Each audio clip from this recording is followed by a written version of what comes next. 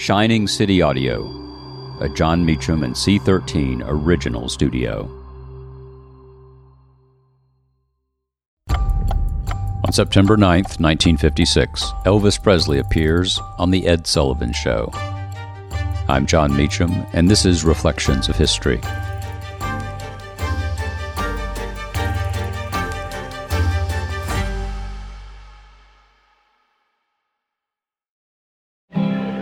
As a great philosopher once said, you ain't nothing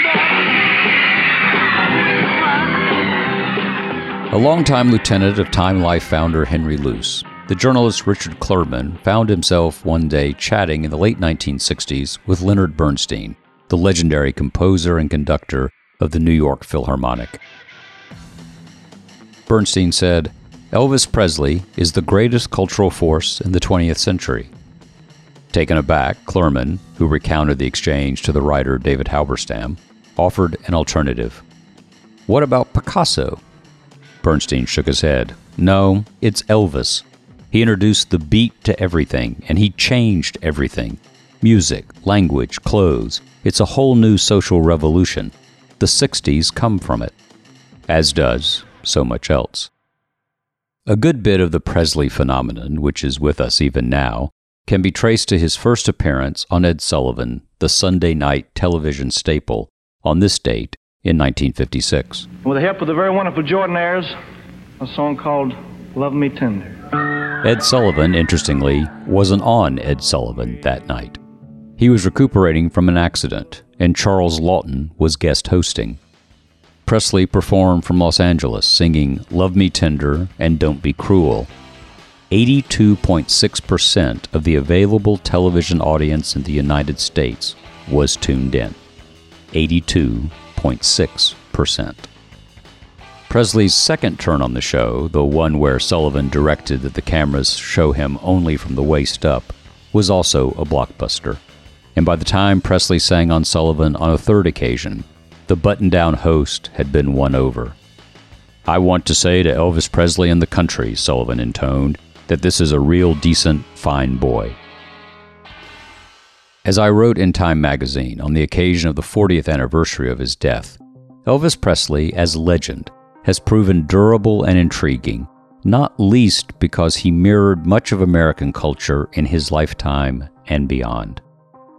His fantastic rise and his long, sad slide into an overweight, gun-toting, prescription drug-abusing conspiracy theorist about communism and the counterculture.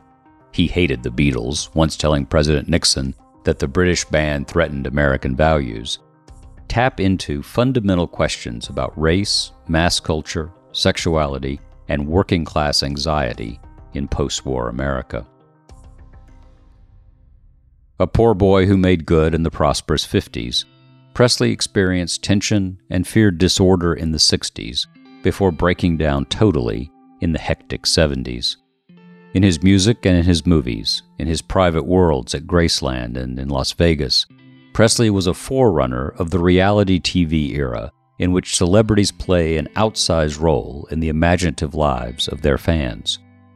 Before Diana, before Kim, before Trump, there was Elvis.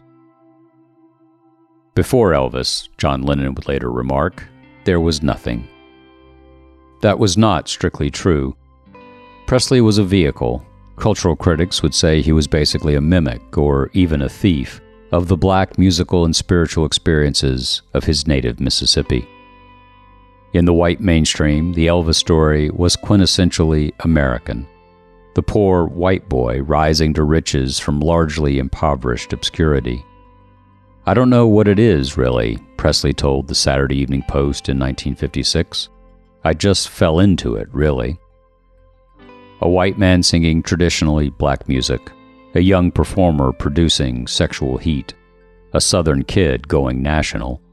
Little wonder Presley struck so many as so refreshing in the mid-1950s. Bob Dylan once said, hearing him for the first time was like busting out of jail. Many women, particularly young women, clearly had a similar reaction, and much of that began on this date in 1956. Thank you for listening to Reflections of History. a creation of Shining City Audio, a C13 Originals and John Meacham studio.